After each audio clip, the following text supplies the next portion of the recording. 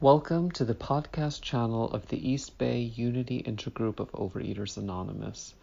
The opinions expressed here are those of individual members and do not represent OA as a whole.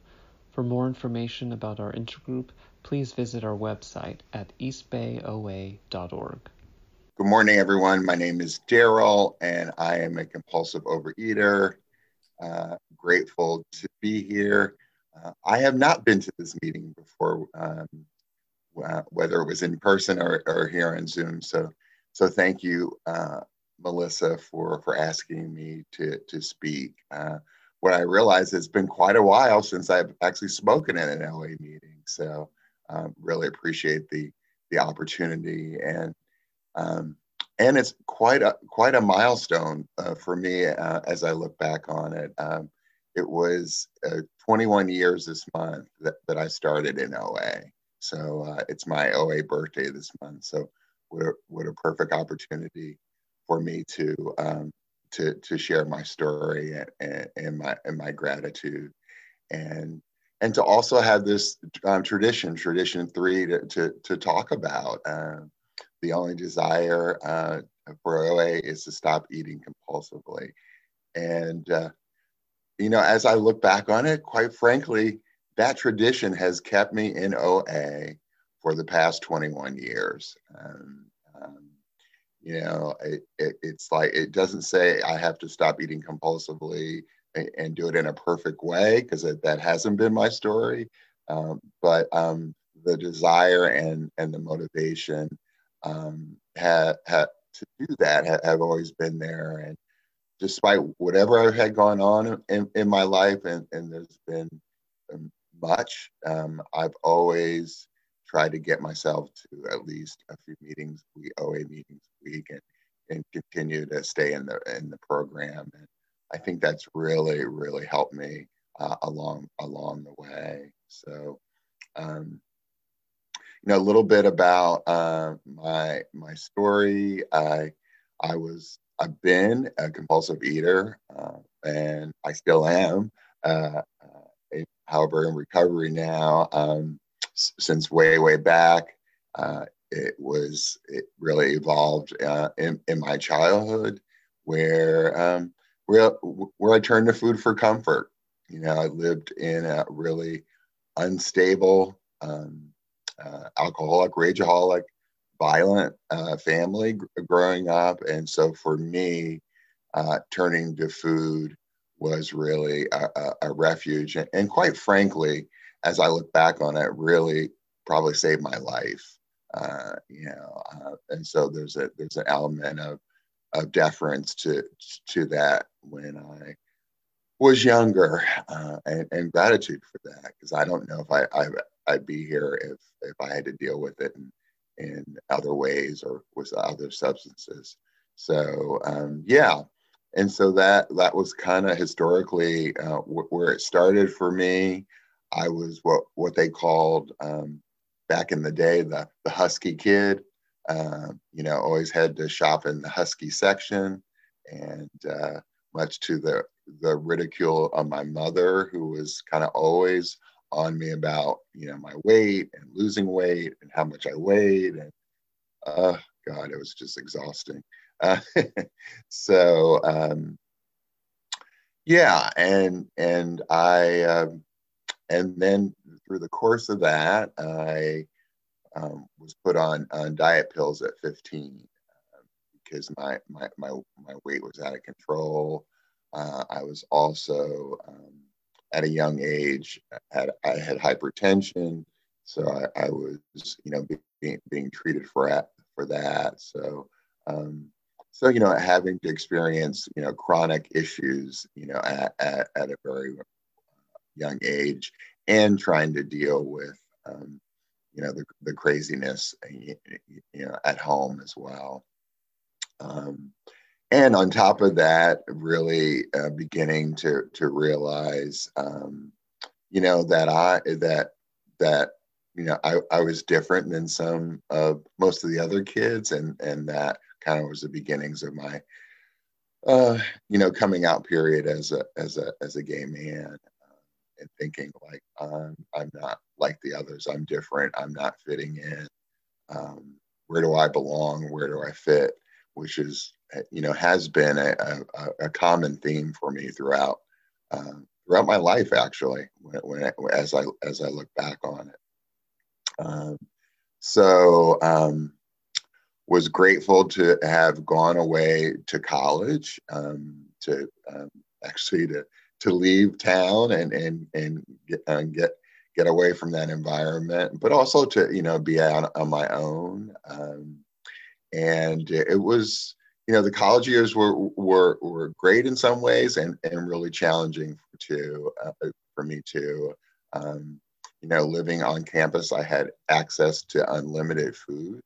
And as a compulsive overeater, it just raged for me. So you add, being away from home for the first time, being in an environment where most people didn't look like me, and then also on top of that,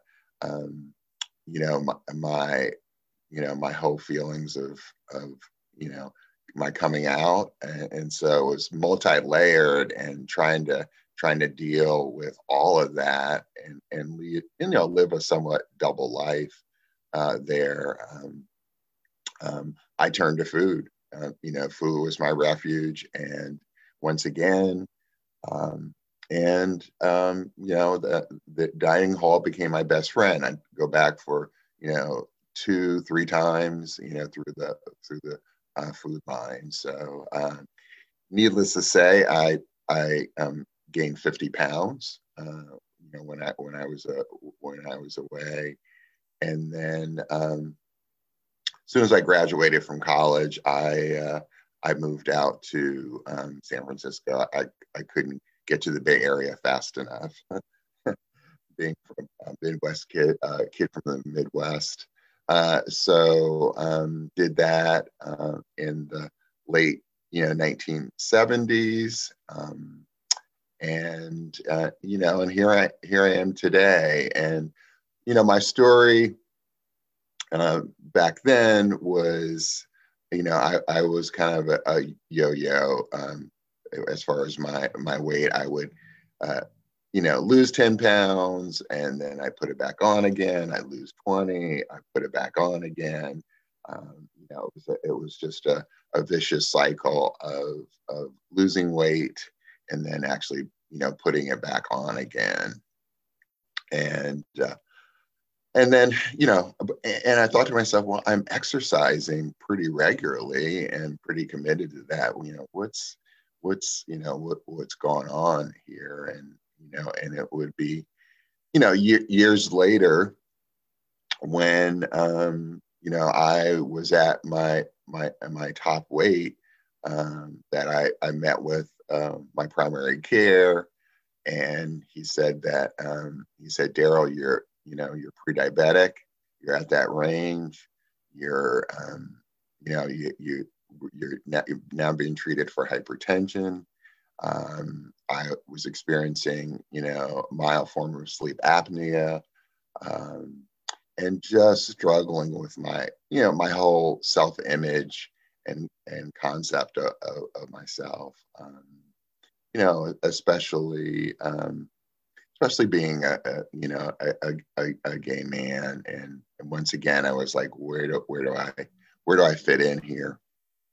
And so he said, I suggest that you do something, and so that was kind of the beginning of my aha moment. And it was really years later after that that my life just became unmanageable. I'm in actually 4 different programs now, but the first program that I was in, because my life was really unmanageable, I got into that program in January of 2001, and started to work that program and get some sobriety in that program. And I realized in the midst of that, the same impulsiveness and compulsiveness that I experienced with that addiction, I had the same experience with food as well. It's like, oh my goodness,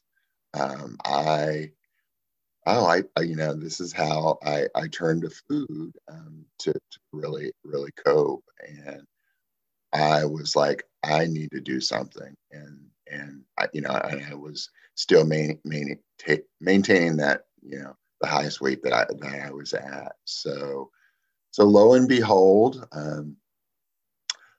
fortunately, someone in the other 12-step program told me about OA and said, oh, I've been going to these meetings that are related to, food and that type of thing. And I was, I had tried diets. I had tried absolutely over exercising, all the things that I felt like, I could control.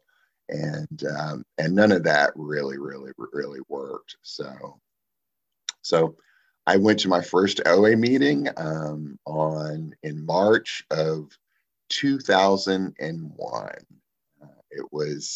I have very fond memories of that meeting. I was at the Noe Valley Ministry here in San Francisco. It was a 7 a.m. meeting. I still go to 7 a.m. meetings in San Francisco after all these years.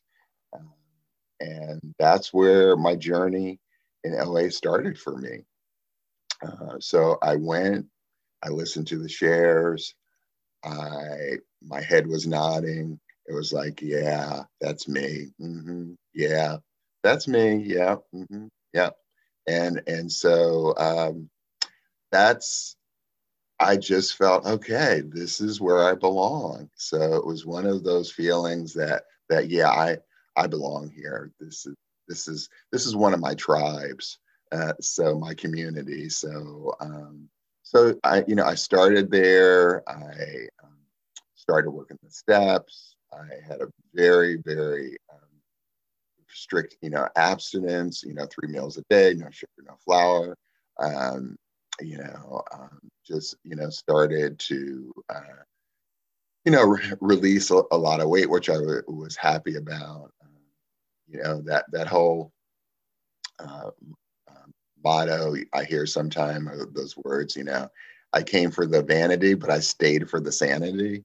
And that was really my story there. It felt really good to, for once to begin to be in my body and to feel my body and to really feel good about myself. And so,